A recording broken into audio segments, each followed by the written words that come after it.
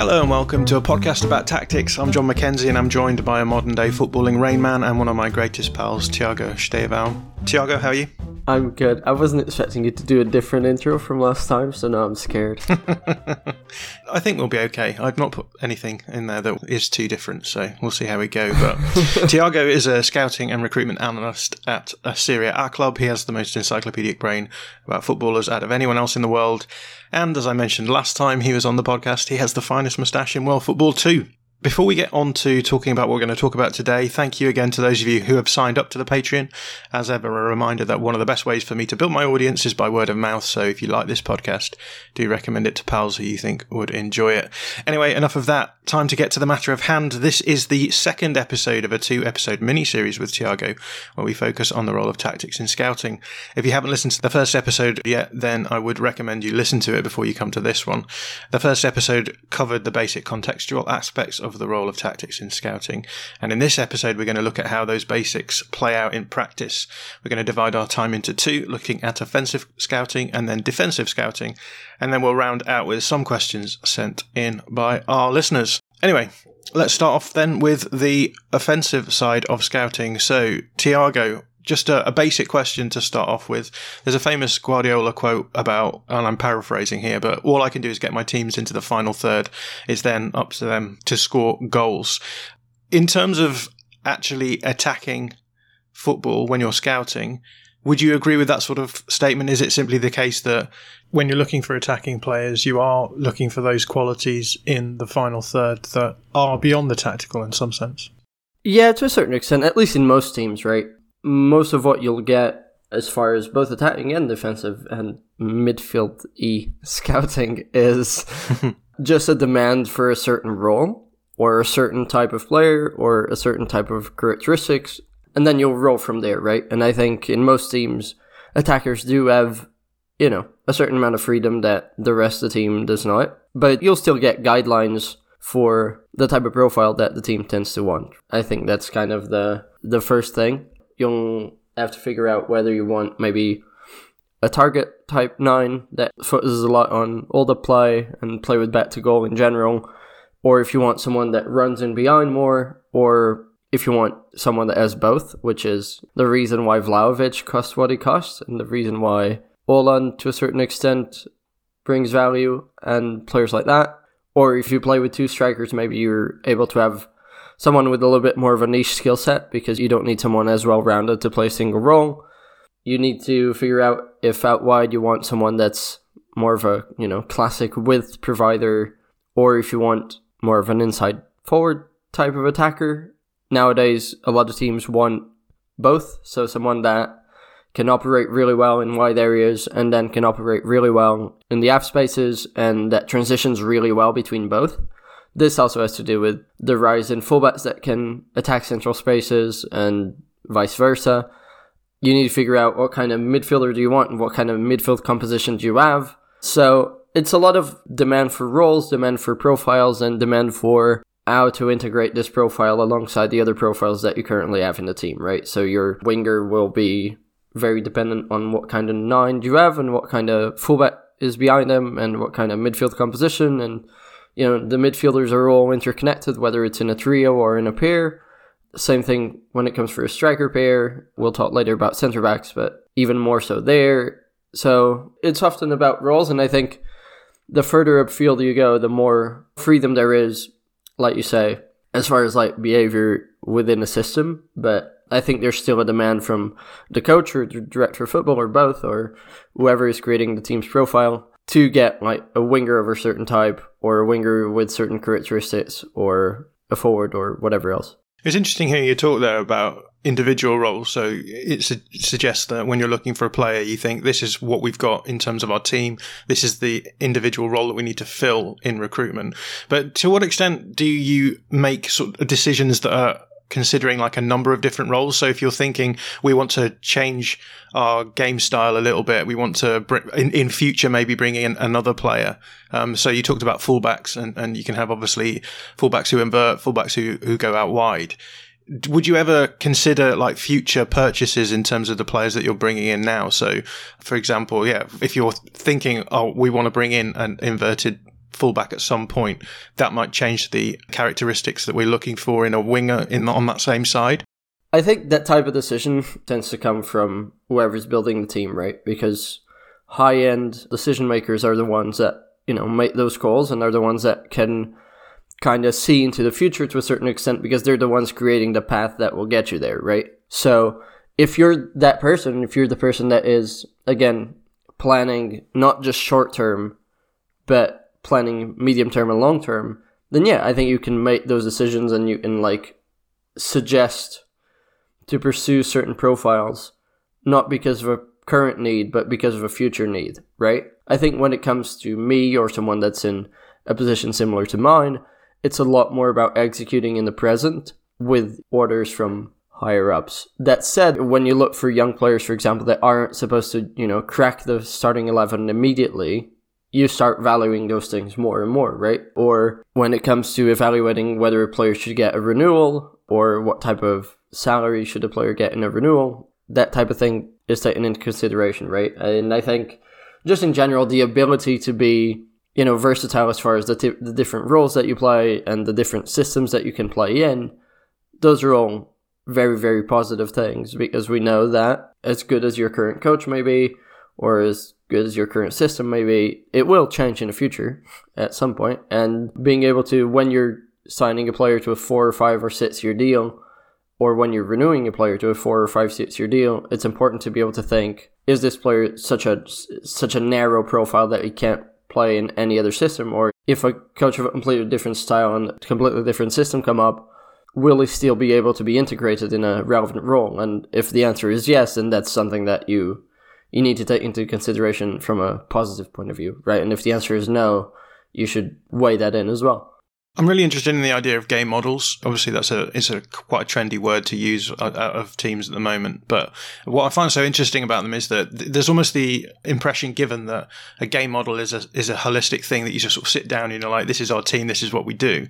But obviously, when you're a coach and you arrive at a club, you do have to sort of balance off your ideal game model with what's in the squad as well. And so there's almost like a symbiotic relationship between the players that you have and your game model as you go. And I'm wondering if you had any thoughts on how that impacts the role of a scout when you're thinking, ideally as a manager, I would want to play this style of football, but I have these players which don't quite fit my ideal style. And then you get a bit of bouncing back and forth where presumably the ideal game model changes a little bit to suit the players as well. Right. I think there's also an increase in managers that have a more dynamic game model and that have a more adaptive system, that are more willing to just adapt on the fly and that are more willing to experiment. And I also think that the managers that aren't willing to do any of that and that are very, very narrow as far as what they do, I think those are very clear about it, right? And I think as soon as a manager like that comes in theory, if your club is signing that type of manager and if your club is, well run to a certain extent, everyone will be aware of this, right? Everyone will be aware that from now on, there's a lot of things that need to hit in a certain way, right?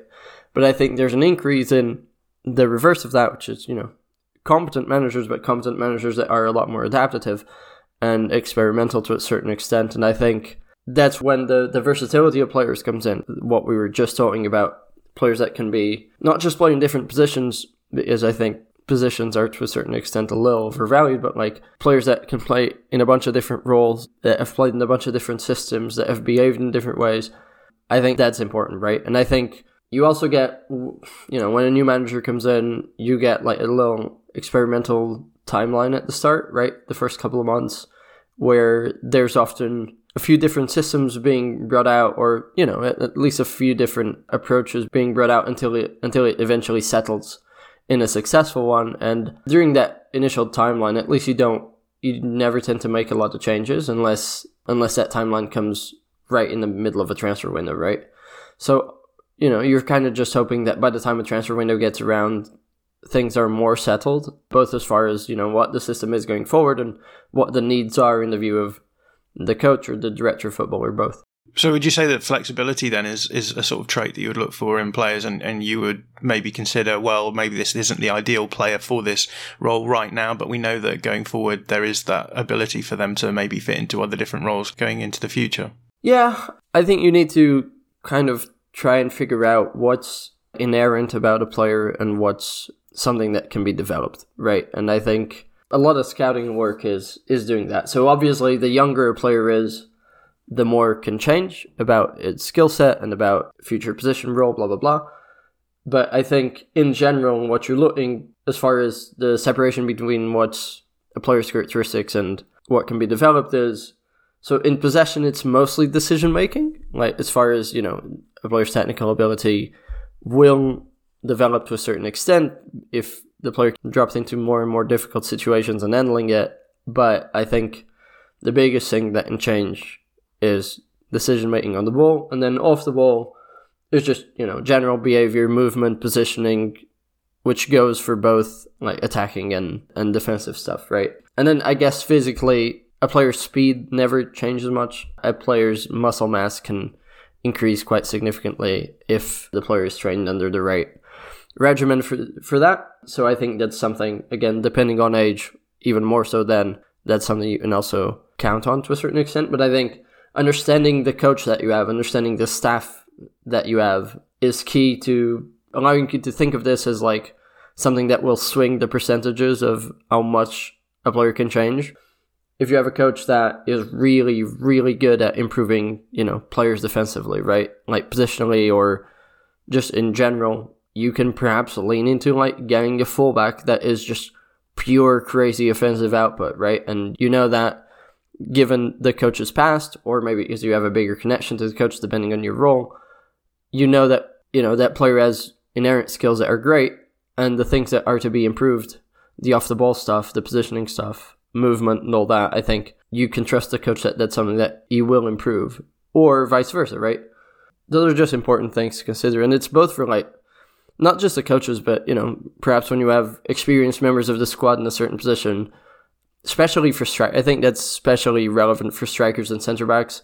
I think if you give a young player 6 months of training with perhaps a striker that has similar characteristics to him, or a center back that has just a ton of experience, those will really help him as far as, movement in the box for a striker, or, off the ball runs for a striker, general defensive positioning and timings, all of those things, right? So those are things to be considered, but perhaps if you have a really young squad, those are non-factors, right? So it doesn't necessarily cap your player development, but you don't have that route to do it through. So, what is a player's characteristics and what are a player's characteristics right now, but that are bound to change if coached in the right direction? Those are important things to think about when scouting someone. Moving back towards the more offensive aspect of scouting here, then, in the first episode, we talked a little bit about matching up players' output in terms of different metrics. You mentioned talking to Ben Torvany about it not mattering so much about play style as long as eventual output is the same. In terms of that, then, does that mean that a lot of what you're doing in terms of your scouting is looking for players in terms of KPIs and output that will fit in your system? And how much of a role does that play in your approach to the players that you'll be looking for in terms of the attacking stuff? So not necessarily. Me and Ben have talked about this quite a bit because I think it's a really interesting idea. But it's an idea that's quite a tough thing to approach in football because, like, as I said in the first episode, I think there's a tendency to replace output with more of the similar output. And I get the point of view that, like, it doesn't have to be that way. But even my brain works that way, right? And I think it's like, for it to not be that way, it will make a bigger impact in the system, and that system will have to change or to adapt to a certain extent, right? And I think unless you're confident that your coach can adapt the system really well, I think for the most part, that's not something to avoid necessarily, but more of just like an interesting idea, experiment, rather than something that you actually do. That said, that's something that can be considered more often if you're a small team, right? If you're a team that has heavy budget limitations and that has heavy like recruitment limitations and you only have a certain bunch of players to pick from, then you got to do what you got to do. And in that type of scenario, I think replacing a player's output with similar output through a different way, so, chance creation replacing chance getting, or ball progression in a certain way replacing a different type of ball progression, I think that's worth looking into. But I think this is something that's, for now, at least in my eyes, more of a fun discussion than something to look into, rather than something that I'm working with on a daily basis. But I think it's a really interesting idea. So you don't just sit down like they do in Moneyball and say, we've got these guys who are doing this, let's just sign 3 guys who can do each one of these factors. I think from that point of view, it's not that bad. I think from that point of view, there's a certain logic to it. And I think there are certain scenarios where you can replicate that logic in football. I'm not sure we've experienced that yet. Or I've experienced that yet, rather. Well, let's move through some of the roles on the football pitch that you've mentioned. Let's start off with wide players. You've mentioned actually in your original answer in this episode, just talking a lot about the changing role of wide players in recent years, players who can play a sort of classic wide role, players who can play more narrowly, and obviously issues around inverting players as well, so players who can cut in and play on their stronger foot. So do you want to talk a little bit about how you think scouting wide players has changed in recent years and how that's impacted the scouting process? So honestly, in my experience, scouting wide players or players for any position is just less about the position, more about just what kind of role do you want at this time, right? And I think there have been occasions where an inside forward type is more required, whilst there have been occasions where a more well-rounded, not necessarily purely width providing, but a more like well-rounded, in-between kind of winger has been requested. Obviously, there have been changes to like how wingers have evolved and like how any position has evolved in recent years, but I don't think I approach my work like that, if that makes sense. Like, I don't necessarily feel much of a difference because I'm just purely looking for a certain type of profile, and I get a certain idea for a certain type of profile that's needed, and that's the profile you look for, right? I don't think I necessarily feel that much change as far as how wingers developed, apart from realizing that there's maybe very few of certain type in the market or whatever else, right? I think that's where you feel most of the switch is just realizing that, maybe there's not many players that fit a certain profile, and certainly not many that fit a certain profile and are within your price salary range. Beyond that, not so much. You mentioned age earlier in terms of younger players being able to be maybe more adaptable in the future and able to have a level of plasticity, the ability to develop in certain ways. I'm kind of interested in whether or not you consider age in terms of the more evolutionary side of things. So as time is going on and these positions evolve, would you maybe have less worry signing younger players going forward because they have played in more flexible systems? This is maybe a little bit of an aside, but I always think about technology with my parents. So my parents are really bad with like technology because they grew up when there was no technology. We grew up with technology. When we're older, will that mean that we're much better at dealing with technology as old people, or is it just something that old people just get worse with technology? And I guess I'm kind of thinking that in terms of football position. So given that I think footballers maybe now have to be a little bit more flexible in terms of like understanding roles, would that put you off signing older players versus younger players in any way? Well, firstly, I think if you're looking for a more experienced player that has played a lot as like a classic winger, I think that player is like 55 right now, and I don't think they're playing anymore. I know that you've lived through a different age, but the early 2000s were filled with inverted wingers already. All I'm saying is maybe you should sign Rivaldo, right? Have you thought about that? I did not. I think that's clearly a hole in my skill set. So I think you might have a point, maybe. I think you also explained it in a really convoluted way.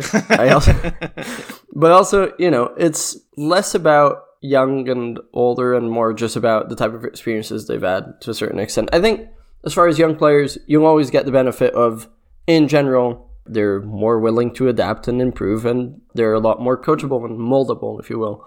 As far as older players, or more experienced players, or peak age players even, you're looking for players that have had experience in different systems, and that's a plus. Or a player maybe gets to 25 or 26 and they've only really played a certain role in a certain type of system, more or less.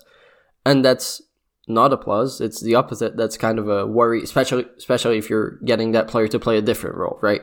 I think that's about it. If you're talking about an older player, it matters if they played in different roles, and like if they played in a role similar to the one you want him to play, and just that adaptability, like whether that player has been consistent in playing different roles. Because there's tons of older peak age players that have played in different roles and have only really succeeded in one, right? Maybe they've got out of their comfort zone once with a big transfer and didn't work, and then they eventually went back to a more familiar role and they're back at it, right? And I think at that point, that's just a concern, except if you're signing that player to play that specific role, right? So, I don't think all older players are the same.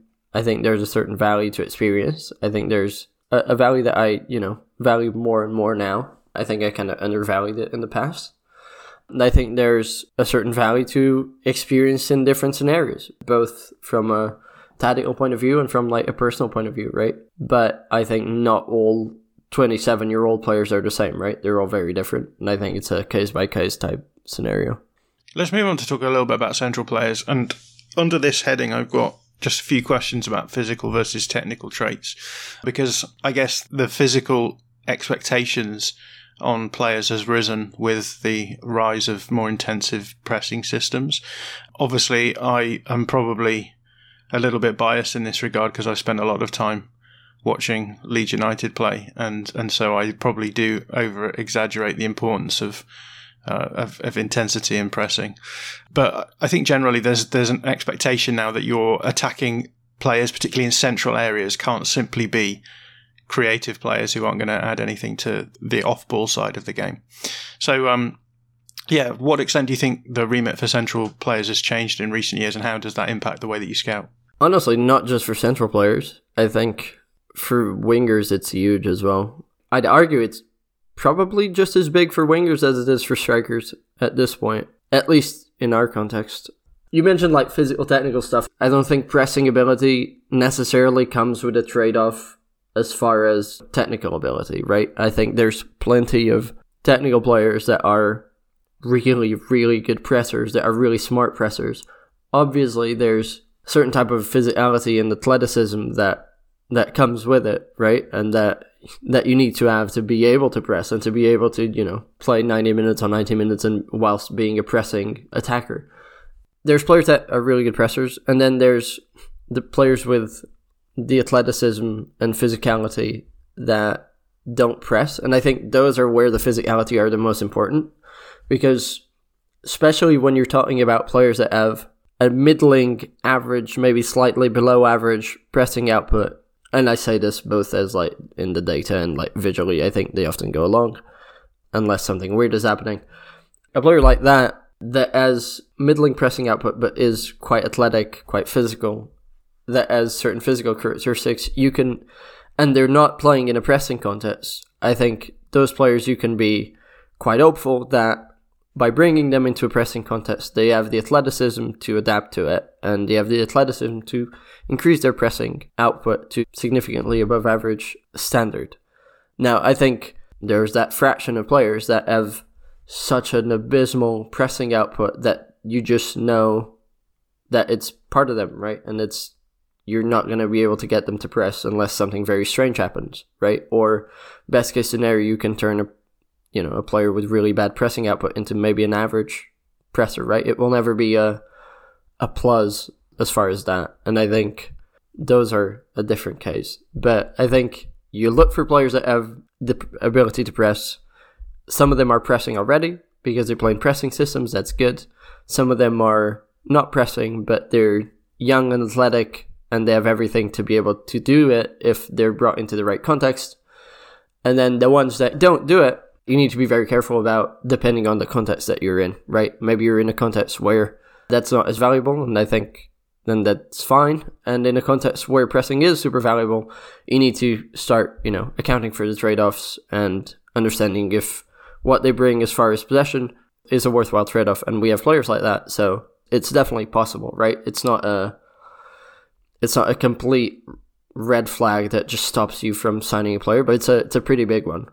It's interesting, just even me terming this as sort of physical versus technical. There's an extent to which I think there is a technical quality to good physical output as well.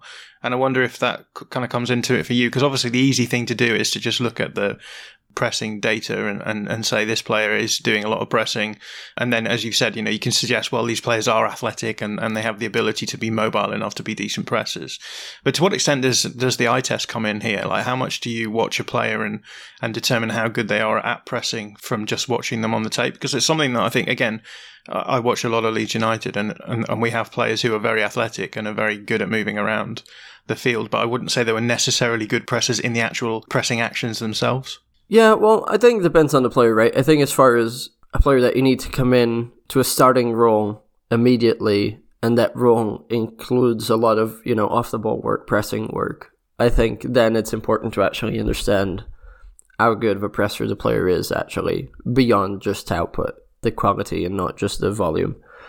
I think as far as maybe a younger player that will be a backup option or just a development piece that, will come into the squad, maybe you give him a couple of months until he becomes a rotation option or a starter. I kind of don't care if you're a bad presser because we press well. And if you have the ability to press and if you have the output, I know for a fact that in 3 months you're going to be a good presser.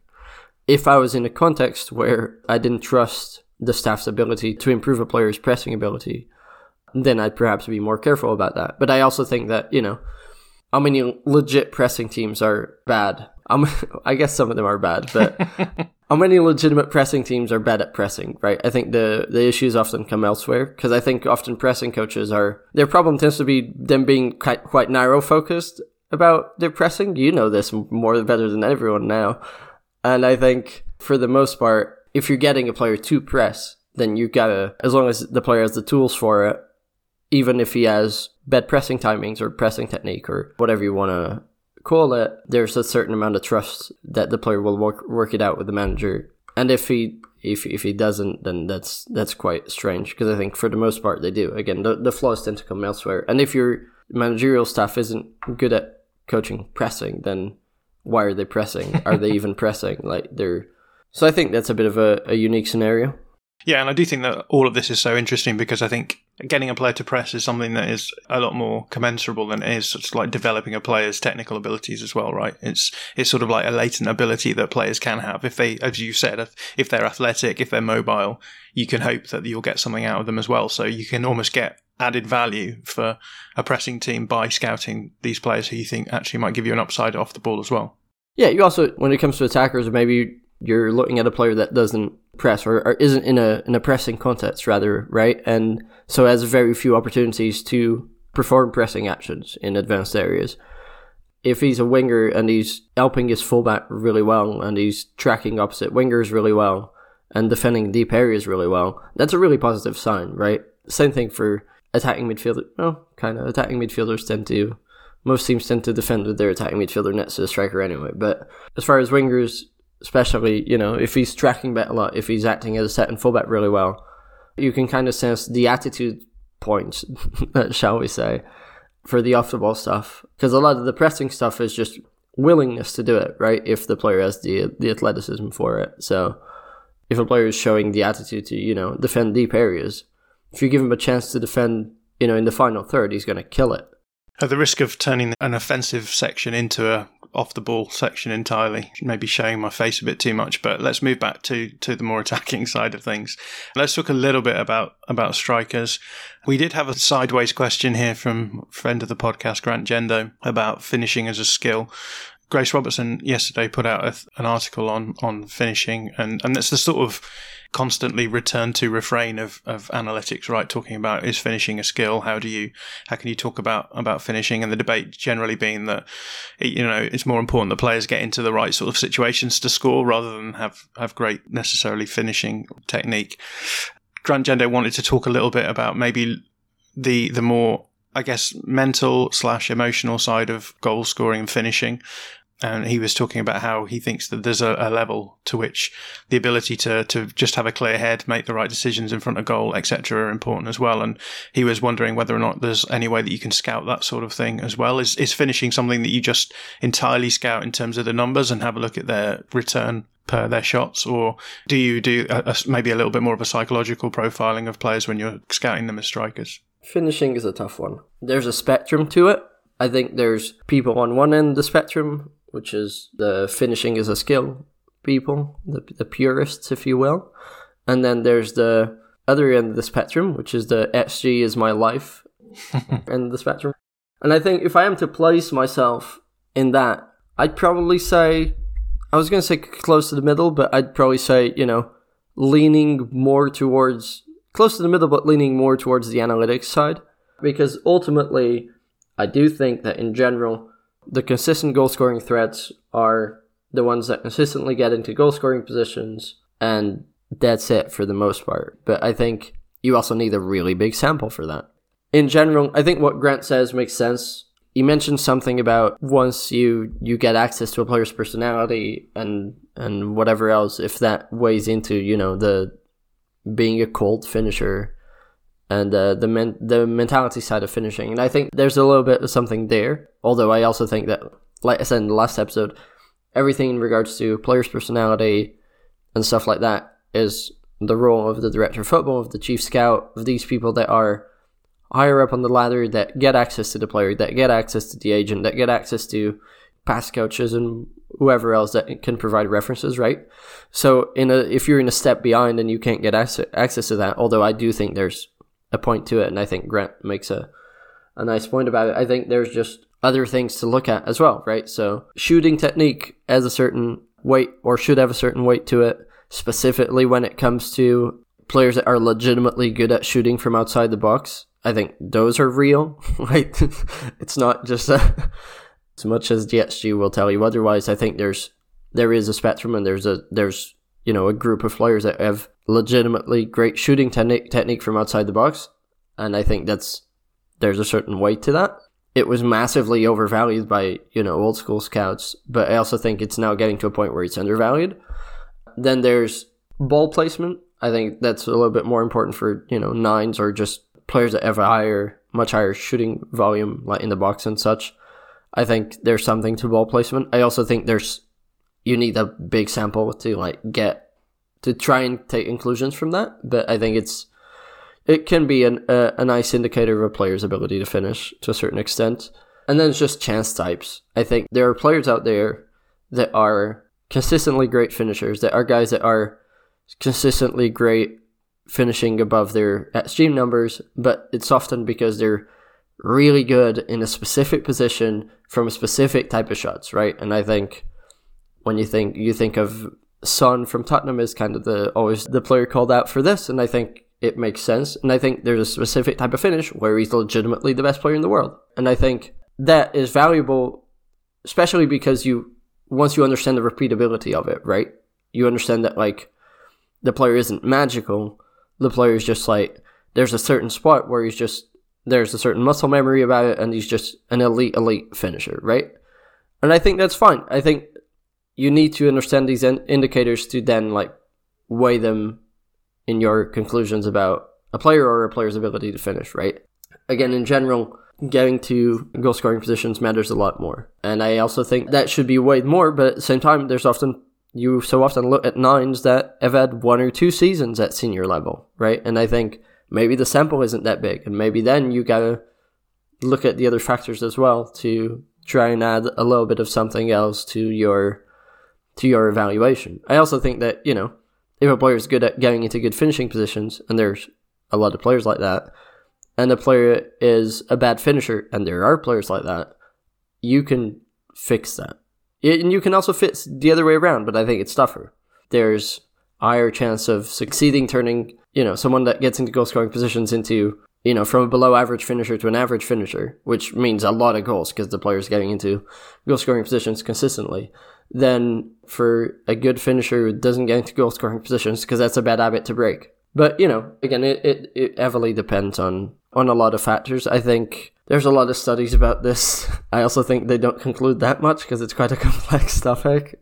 But yeah, those are all kind of indicators that we look at to be able to be confident about it. I also think that when it comes to nines, the more I work in this and the more I think about this is going to sound very dumb, but the less I care about whether my nine scores goals, and the more I care about the rest of my nine skill set, which isn't to say there isn't an importance to it.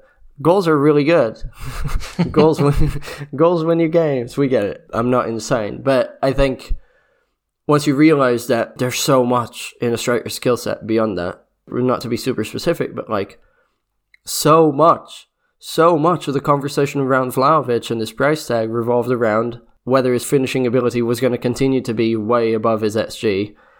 And so little was about this guy being an elite guy at both running in behind and holding up play, and having one of the best physical skill sets in the world for a 9. All of that is so much more important, especially for a dominant team, because as far as dominant teams, there's other goal-scoring sources, and you get a lot more play out of your 9 beyond the last touch, right? So, again, there's a really big value to it, but at the same time, you can subdivide finishing, and then finishing is only a subdivision of what a player is, and there's a lot that goes into it. I think it's important to just know the trends and the indicators and just kind of the patterns of what make a player tick, and then you kind of weigh that all in at the end in your evaluation. When you're talking about evaluating players who have certain shooting skill set in particular, so you mentioned Son and his ability to score from, I guess, wide positions is what's often highlighted with him. But even someone like Raheem Sterling, who is not really famed for his great finishing ability, but he's one of those players who you can get to the edge of the box on his right foot, cutting back, curling it into that top right-hand corner. It scores a lot like that. Now, obviously, that's not really a repeatable kind of shot. Perhaps maybe it is more for teams like Manchester City who are going to be camped out at the edge of boxes. But do you actually scout players per their sort of shooting skill set in that sense? So the players that you'll say, this player is good at scoring these kinds of chances, and these are sorts of chances that we're trying to create, therefore player is a good option for us? I think that's definitely something you mentioned, right? I think, again, it's part of a larger thing, because the player is a billion things that he does, right? And you kind of try to sum everything up, because you try and avoid clogging decision makers with too much info. But I think those types of things are all like worth of a mention to a certain extent, or at the very least, they're worth of like increasing your confidence about a player or decreasing your confidence about a player and his ability to fit within your system. Should we move on to talk about the defensive side of things? I think the big thing with scouting, defending, is going to always come down to the difficulty of maybe not only simply representing a player in terms of their data, and a lot of these sort of questions are asked about the paucity of really insightful metrics when it comes to scouting defensive players, but also it's difficult to, I think, scout players from an eye test point of view as well, more difficult than it is to scout attacking players. Would you agree with that? You're nodding at me. Yeah, no, I'm nodding because I realized that yesterday when I was starting to prep for the podcast, I meant to add this to my rundown of things to say, and I forgot, and now you reminded me of it, which is exactly that. Okay, let's be real. When we mention defenders, we're really talking about centre-backs. Fullbacks are easy-ish. Centre-backs are really difficult. So we're mostly talking about centre-backs here. Beyond the data stuff, which we'll get to the data stuff in a minute, as I know there's questions about it. With centre-backs, there's a much bigger tendency for people to be unable to separate how they like a player to defend and what is good or bad. And I'm not saying I'm not guilty of it. I think I'm way less guilty of it now, but I'm adapting through it. When it comes to attackers, and even midfielders, like, I think people understand roles better. And I think maybe one day people will understand centre-back roles better as well. But I think for now, centre-backs is a position where there's a lot of actions where people's opinions, and by people, I mean not just the public, but like decision makers in football, people's opinions are so based on what they think is the way of approaching defending that they like, or that they associate themselves with, and then that they allow that to cloud their good or bad action type judgment, or good or bad player type judgment, right? And I think, again, I've also been guilty of this in the past. Judging centre-backs is hard. But I think this happens to centre-backs more than anything else. I think it's probably, like you say, the toughest position to judge, even in the eye test, because it's so system-based, because it's so partnership-based, right? Or trio-based? Is a trio a partnership? I guess. Threesome, I believe, is the word. Yeah, it's so based on who you have around you, right? And it's so based on the system, and it's so based on, how a player defends. And then the way you judge it is very individual-based, I feel like. By individual, I mean the individual that's judging. So very influenced by your opinions and experiences and the way you think of defending. So all of that makes centre-backs really hard to judge, even from a video point of view.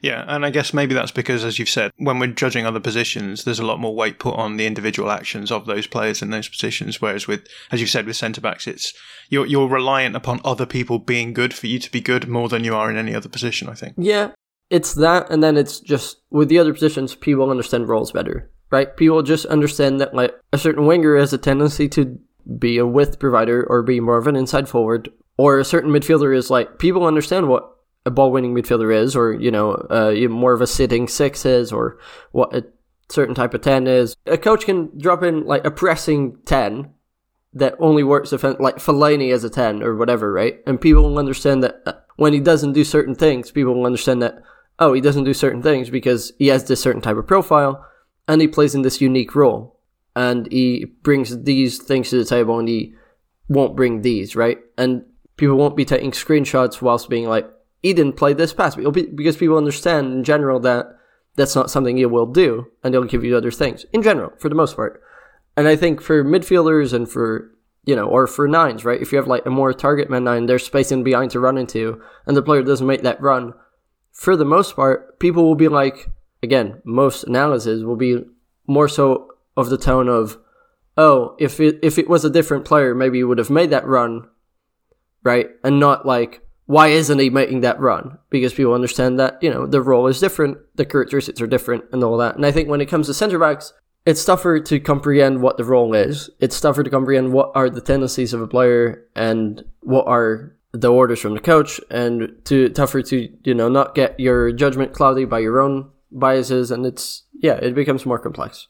Yeah, and I guess another difficulty of scouting centre-backs in particular is that centre-backs' main role is to defend space and control space, and that's a really, really ephemeral concept, and there's different ways of doing that, and certainly for me, like watching Leeds United for the last 4 seasons, where even 4 seasons in, I think Leeds fans didn't really understand what the impact of man marking has on the way that you look at defensive qualities in players, for example.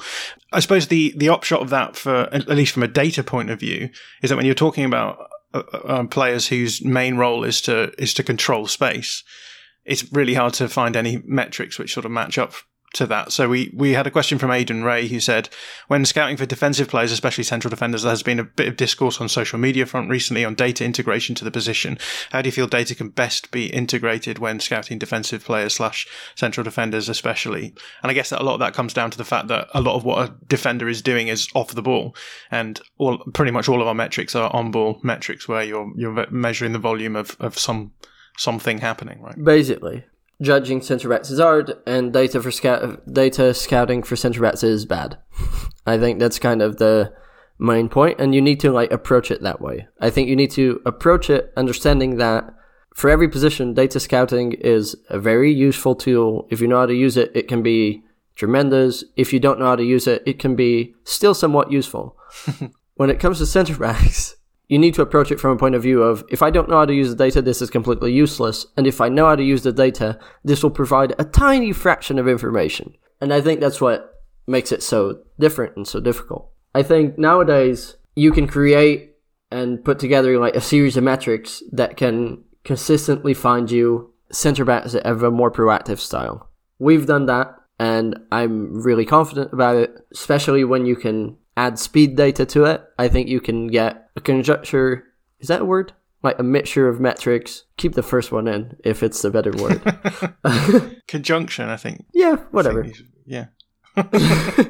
Just say it's a Portuguese word that you've translated. Yeah. Oh, yes, I'm speaking Latin.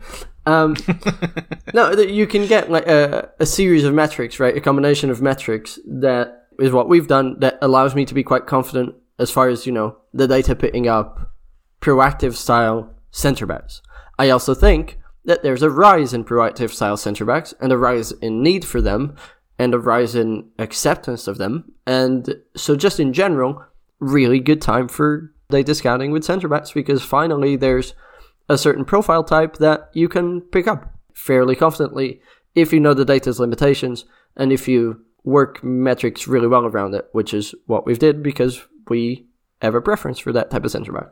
Now, as far as more reactive centre-backs, the cats, as you'll call them. You won't catch me calling them that. No, I thought... I just call them proactive centre-backs and reactive. Yeah, well, that's what I call them, because I can't be putting dogs and cats in actual reports for an actual football club. But I think it's funny, and I will use it in this scenario. So the cat types, if you will, the more reactive centre-backs, I think it's really difficult to assess it with the data, right?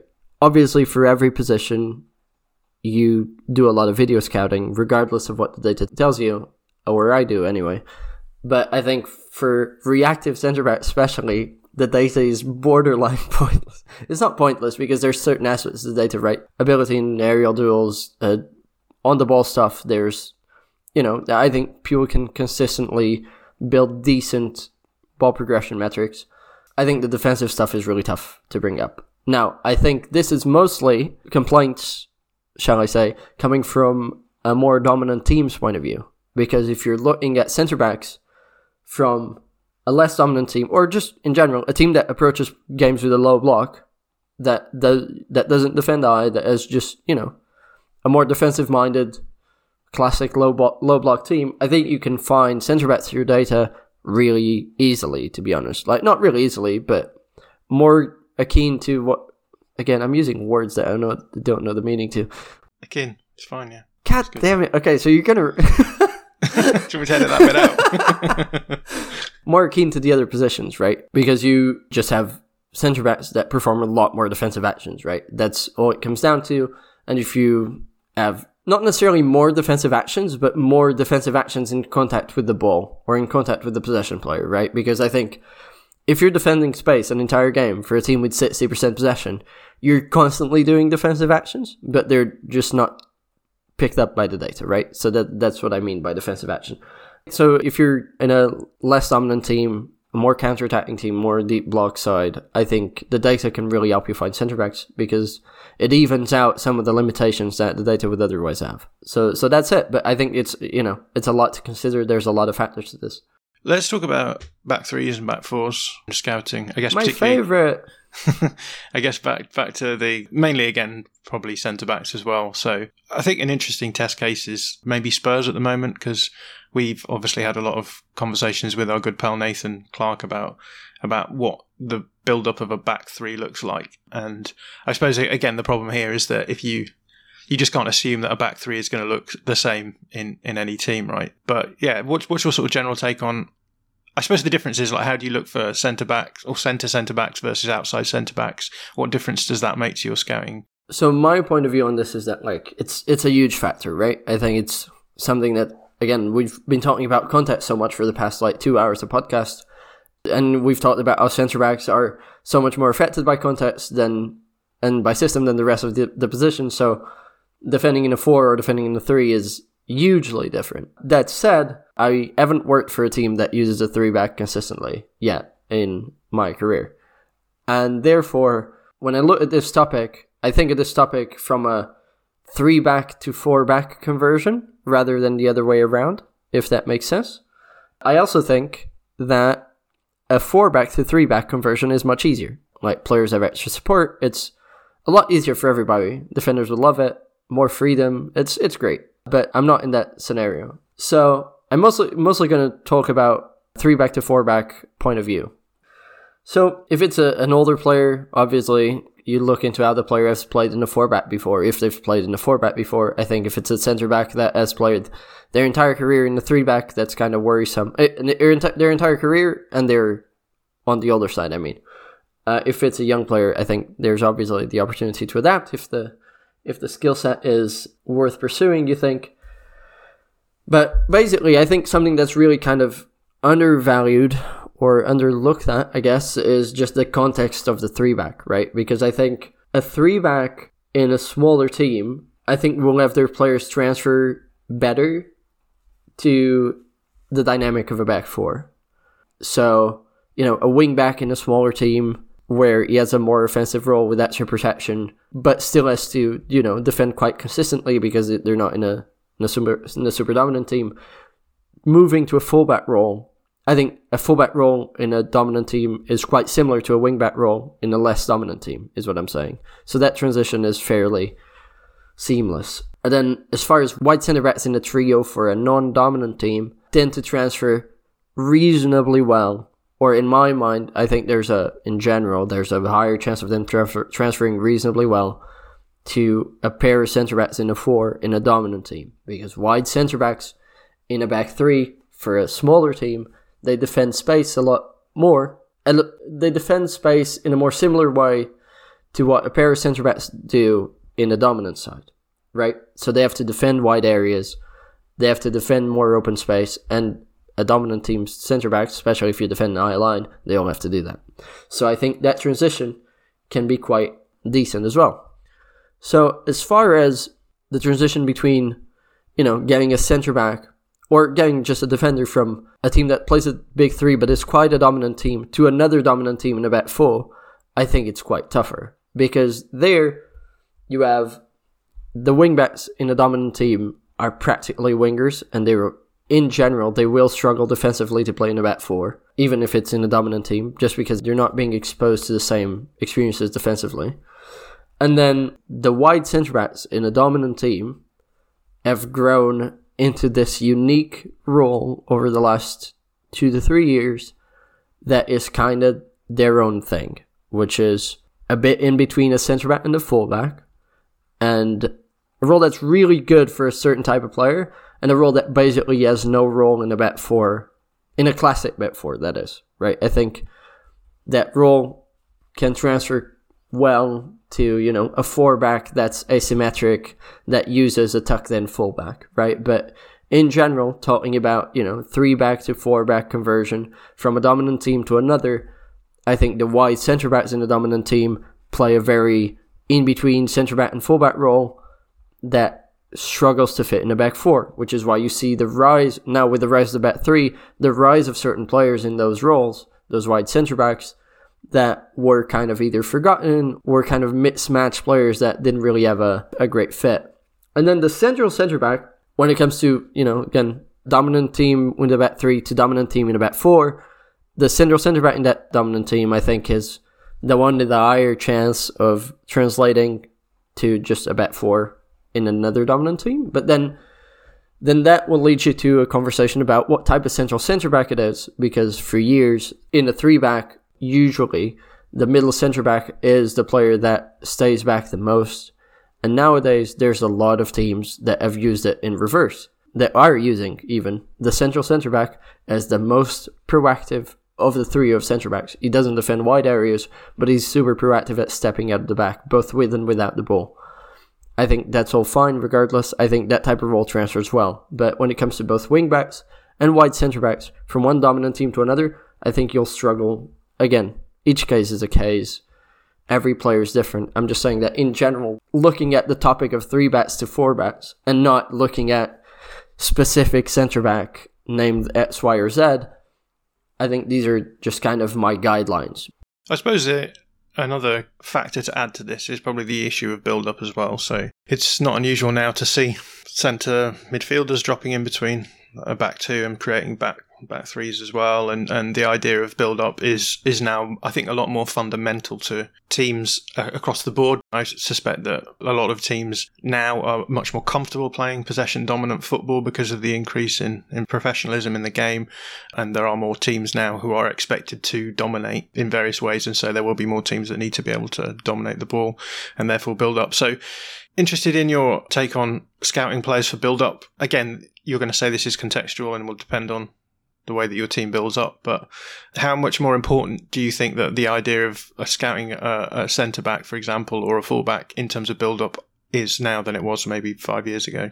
I think it's very important. Just like you say, not only are there more possession-dominant teams, I think a key factor that we often don't talk about is there's a ton of non-dominant possession teams, like counter-attacking based teams, like teams that are often in the back foot, that still build up out of the back when they do have the ball, right? And I think that's kind of the major difference, I'd say, is that not only do the possession teams build up out of the back, the ones that don't have possession that often do it as well, or at least a portion of them do, right? And they use their few possession sequences to play out of the back. So there's a huge increase, or that happens because there's a huge increase of centre-backs that are comfortable in possession. Now, as far as how do I scout build-up, I think Because of the way I see football, I think I've often overvalued build-up, actually.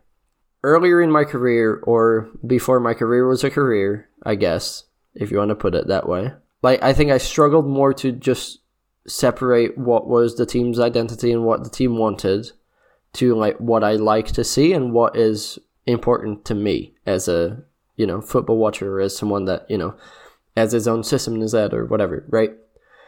And I think one of those things was I overvalued a centre-back's ability on the ball, which is, I now realized I'm giving you the opposite answer to what you wanted, which isn't to say it's not important, right? It's a huge deal. It's really important. But I think depending on your system, you need to weigh that in consideration. And I think we need to realize that a centre-back, or any player for that matter, won't have it all. You won't have a skill set that's just a 20 out of 20 in in everything. So there's trade-offs. And you need to realize what's a priority and what isn't. So I think that's something that I've kind of grown with and that I've improved at, which is just prioritizing different skills and weighing them within a skill set. Now, I think a centre-back's ability on the ball is really important, and I think it's really important on both ends of the spectrum, especially. So, if you have a centre-back that's one of the best in the world as a passer or as a ball carrier, that is so good, that can impact the game super often, and that impacts the game in a positive way so much that, you almost build your system around it, or at least you build certain parts of the system to kind of protect him and allow him to provide that to the team because he's so good. And then there's another section of centre-backs which are just completely incapable on the ball. And I think those are just that's a huge problem, right? Just being completely, and I'm not talking about a player that can't play a progressive pass. I'm talking about a player that can't receive under pressure, right? I'm talking about a player that is going to be targeted by every pressing team that you come up against. They're going to guide the press to his side, and he's going to fumble it. And I don't think you can have that, because that's a heavy limitation to your system. With both of those ends of the spectrum in mind, most centre-backs are in the middle, right? Most centre-backs are now technically proficient enough to be part of a possession side, because they come through good academies, they've played in midfield growing up, or as a fullback or whatever, and they're very decent on the ball. And maybe they don't add a lot of ball progression as far as, as a carrier or as a dribbler. Maybe they're not breaking lines often at all, and that can be frustrating, if you're me, I guess, because I often overvalued that. But I think if the rest of the skill set is there, and if the team is ready to handle that, right, if you have a midfielder that, is very capable of providing ball progression, or if you have a system that is so good at providing outlets in possession that it doesn't matter if he's good at breaking lines. He has basically no choice but to break lines because there's so many different options, right? Then it's fine, right? So I think it's something that you value. I think it's something that you have to contextualize in their system to understand how much of the system is improving or not letting show their ability on the ball. There's a Burnley centre-back that's really good on the ball. I think Tarkowski is really good on the ball, or used to be. He didn't forget it. He's not in a scenario to showcase it, right, most of the time. And I think there's players in possession-dominant teams, centre-backs in possession-dominant teams, that aren't particularly good on the ball. But again, they've been given so many outlets in possession that it's not like they seem good, but it's not a problem at all. The ball still progresses, right? So you kind of weigh that in, and then you weigh that in for your needs, because maybe you already have a possession-dominant centre-back, so maybe you don't need someone that's that level. Or maybe you do, and you weigh it more and you're ready to take a trade-off of maybe this player is kind of weak in the air, or maybe he is incapable of defending space, or maybe he has some inability on the turn, or whatever it might be. So I think it's something that you value like you value everything else, and you need to weigh it within your system and within what you're being asked to as well, which is the other part of this, which is maybe you think the team needs a centre-back that has this or that characteristic, but that's not what's being requested from the manager or the director of football or the chief scout or whoever runs your scenario, right? And at that point, you just gotta do your job and find someone that matches up the skills that are being requested, or you raise the question of why is that being requested instead of something else, and you have a conversation, right? It might be good here to just move on and talk a little bit about defensive midfielders, because I think that sort of fits in quite nicely with what you've just been talking about. I think that in the past, defensive midfielders were often sort of used as purely sort of defensive destroyers, able to break up opposition attacks, and the expectation now is perhaps more that you get a bit more possession out of your DMs. Again, I'm sure you'll say that it doesn't matter as long as the system is working around them and they fit in that system, but how would you apply what you've just said to the role of the defensive midfielder? Yeah, I think it's like clearer, right? I think people understand defensive midfielders better because people have experienced, both Pirlo and Gattuso, right? People have experienced midfielders of different types, and people are aware that midfielders have different characteristics, and that's fine.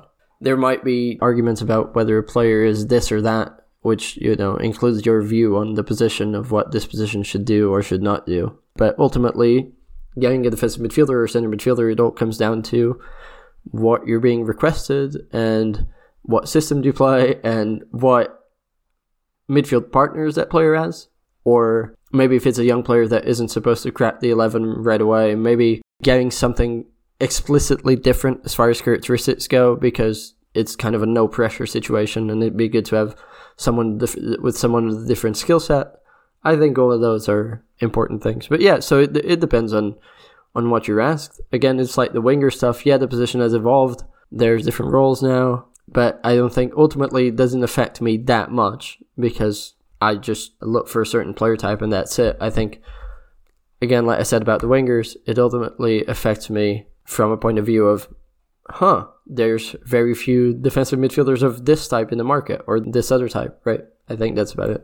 Which brings us on to the area that you said was easy, fullbacks / wingbacks. It might be worth talking about, again, the differences between the two and the fact that you can use them, obviously, in more attacking or defensive iterations. So what would you say here in terms of looking at fullbacks? And I suppose from a point of view that you will probably be looking for either, again, very specific roles, but probably a role that is either going to be held by someone who is better at one or the other. It's unlikely to have...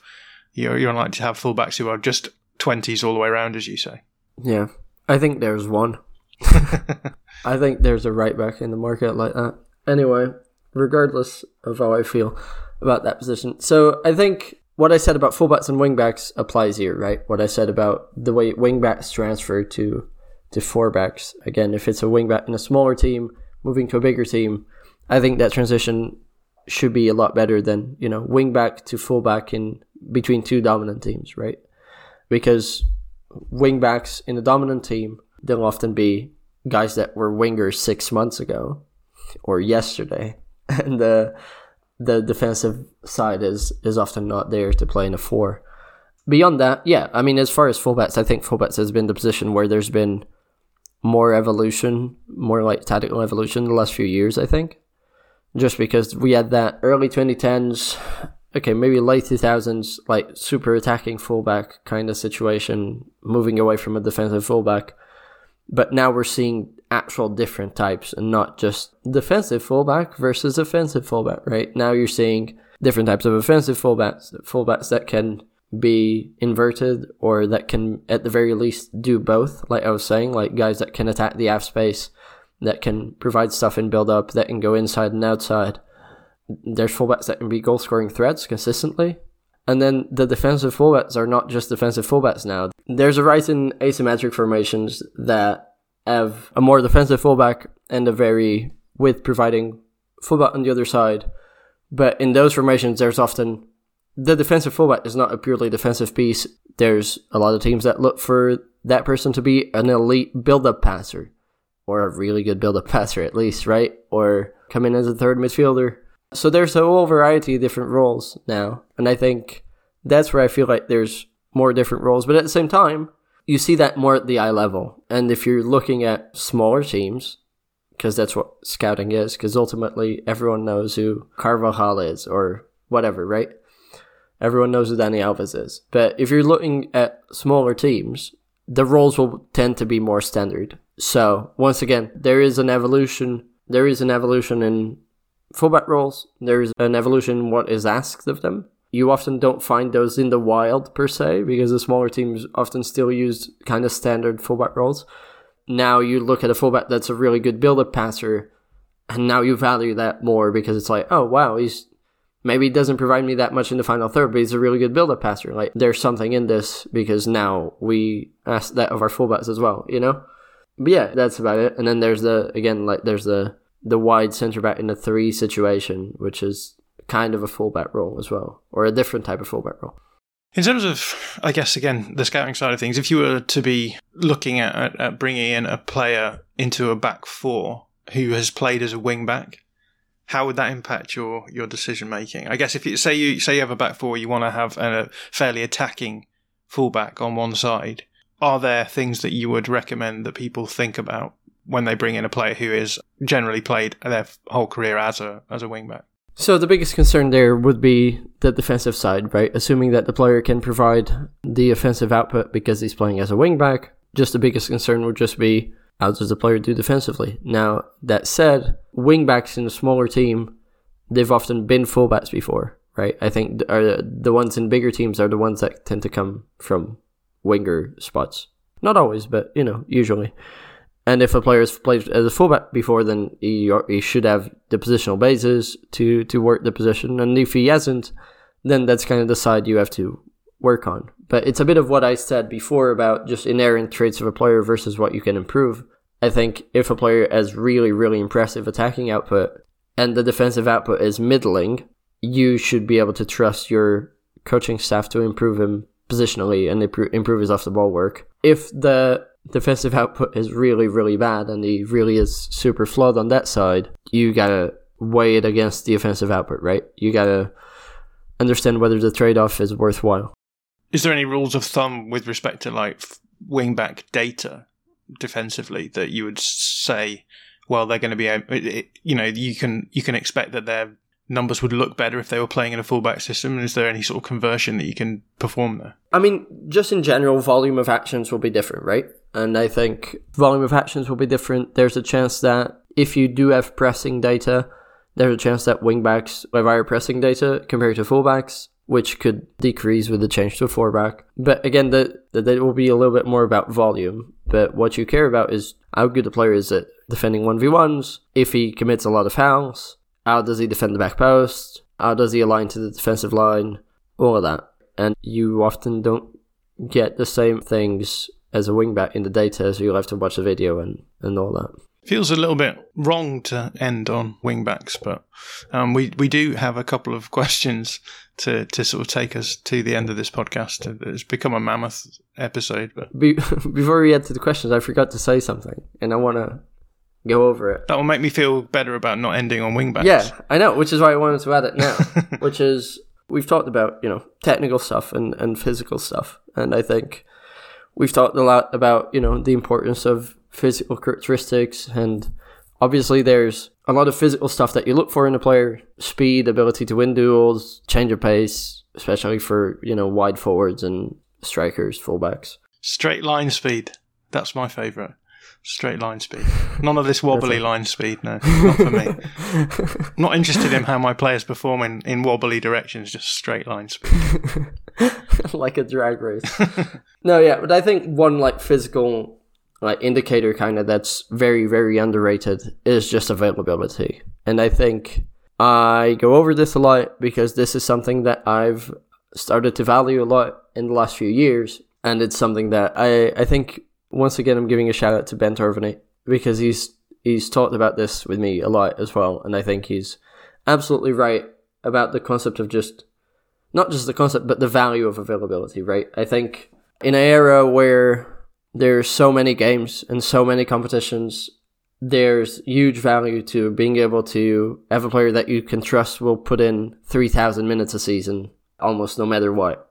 I say this almost regardless of performance, because there's huge value from a squad building point of view, from a tactical setup consistency point of view, from a financial point of view, in having someone that will give you 3,000 minutes year on year on year, even if it's someone that's performing at a 6.5 or 7 out of 10 kind of rate consistently, right? Because just the pure availability has a value to it. For a long time, I underrated that value. But nowadays, with the high rate of games and high rate of injuries and all of that, I think there's a lot of value to it. And I think the other way around, if a player is injury prone or for whatever reason is just not capable of being on the pitch for more than a small percentage of the games, I think this has to be like weighed heavily negatively in this case in your evaluation of the player, right? We put a lot of weight on quality and performance quality and ability, and I think that's correct. We should. But I think there is value in availability. I think minute output is quite an underrated metric, I'd say. As a Leeds fan, I'm all too aware of the limits of signing injury-prone players. As I mentioned, we do have a couple of questions just to close up. So first one, actually a good one from Emilio, which is about, I guess, the more mental and psychological side. So he asks, in your experience, is it possible to get a sense of adaptability and the ability to understand new tactics through interviews, social media, and so on? So good question. So what do you make of that? I think there's definitely something to it. I also think that there's a certain type of player personality that is willing to give interviews like that, especially when we're talking about younger players or whatever, that you don't know that much about their personality yet. There's only a certain type of player confident enough or as a certain type of personality to do those interviews regularly to a point where you get kind of a mental image of who the player is. So I think there's something to it. I think you're better off not necessarily talking directly to the player, but the football world is very connected, right? So you're almost always going to be able to find someone that has coached the player or someone that has coached someone that has been close to the player, or you know someone that has played with them, whatever. You can find connections, and I think you're almost always better off like that. But I think there's something to it. There's value there, for sure. Do you do that much of that aspect of scouting? Yeah. Quite a lot, yeah. You kind of go over everything as much as you can. And by that, I just mean, like, most players are quite neutral. Like, there's just not much to it. Like, you look at their social media and it's just a regular Instagram or whatever, or you do a Google search and you try to go deep on them and whatever, and you don't find much because it's just a regular person, right? You kind of give extra importance to that when there's, those edge cases where maybe a player is rumored to be of a certain personality that he actually doesn't have, right? Or vice versa. Those situations have happened in the past, right? You've had to kind of do extra digging and kind of paint a different picture of the player in your head. And then one final question from Transgender again, just asking, how do you sell your suggestions to your superiors? So you've talked a lot about having your scouting process dictated by higher-ups, but how does the process work the other way around? Well, you have to build trust, right? I think naturally you might have a little trust from whichever decision maker signed you to the club, but for most clubs, there's a lot of decision makers in power, right? There's a lot of hoops that names need to get through for an offer to happen, right? And you have to build trust if you want to be listened to a certain extent, which I'm not saying I'm making decisions. That's not what I'm saying. But I think, firstly, you build trust by, you build trust by working alongside someone. You build trust by sharing insight. You build trust by listening more than you speak, especially if you're like a young person that's in the early stages of your career, talking to people that are so much more experienced than you. Listening is important, and like people seeing that you care. And then you build trust by having your suggestions hit. That doesn't mean in the club necessarily, but you kind of build a repertoire of players that you were really pushy on that succeeded either at the club or elsewhere. And I think at some point it clicks that there's a certain level of competence and a certain level of a process to what you're doing or what your department's doing in this case. And then you build trust. And then, again, doesn't mean you get to make decisions, but it just means that the work that your department puts out gets to someone and has a certain value to it, and that's all you can ask for. Well, Tiago, we have reached the end of this mammoth interview. I told you this was going to be long. I texted you this morning. You said it would be. You're absolutely right. I had a lot to say, and people said interesting things, so I had to answer. Yes, and I should say before we finish, thanks again for people signing up on the Patreon, and as always, do make sure that you share the podcast with people that you think might be interested in it. And there's been plenty of interesting stuff in this one. So, Tiago, thank you for coming on. What's the best way for people to catch up with your stuff? Yeah, like I said in the last episode, I don't tweet much these days, but yeah, my account is at Tiago ESTV on Twitter, and you can catch up to me there, I guess. If you want to ask anything, I can provide answers personally, I guess. Maybe. Depending on the question. Yeah. And that's Tiago without an H. Yeah, I don't. Do you want me to confirm that? Yeah, I can confirm. Yeah. Okay, good. Well, Tiago, thanks so much for coming on. Yeah, no problem. You've been listening to a podcast about tactics. I'm John Mackenzie. If you like our artwork, then do check out Frankie Mitchell's portfolio over on her Twitter account at MadeByFrankie. Her work is incredible and she's often available for commission, so do check that out. And then this music, written and recorded by my good friend Joe Hill and his North Arc Septet. You can find out more about them and listen to the music at www.joehillmusic.bandcamp.com. See you next week.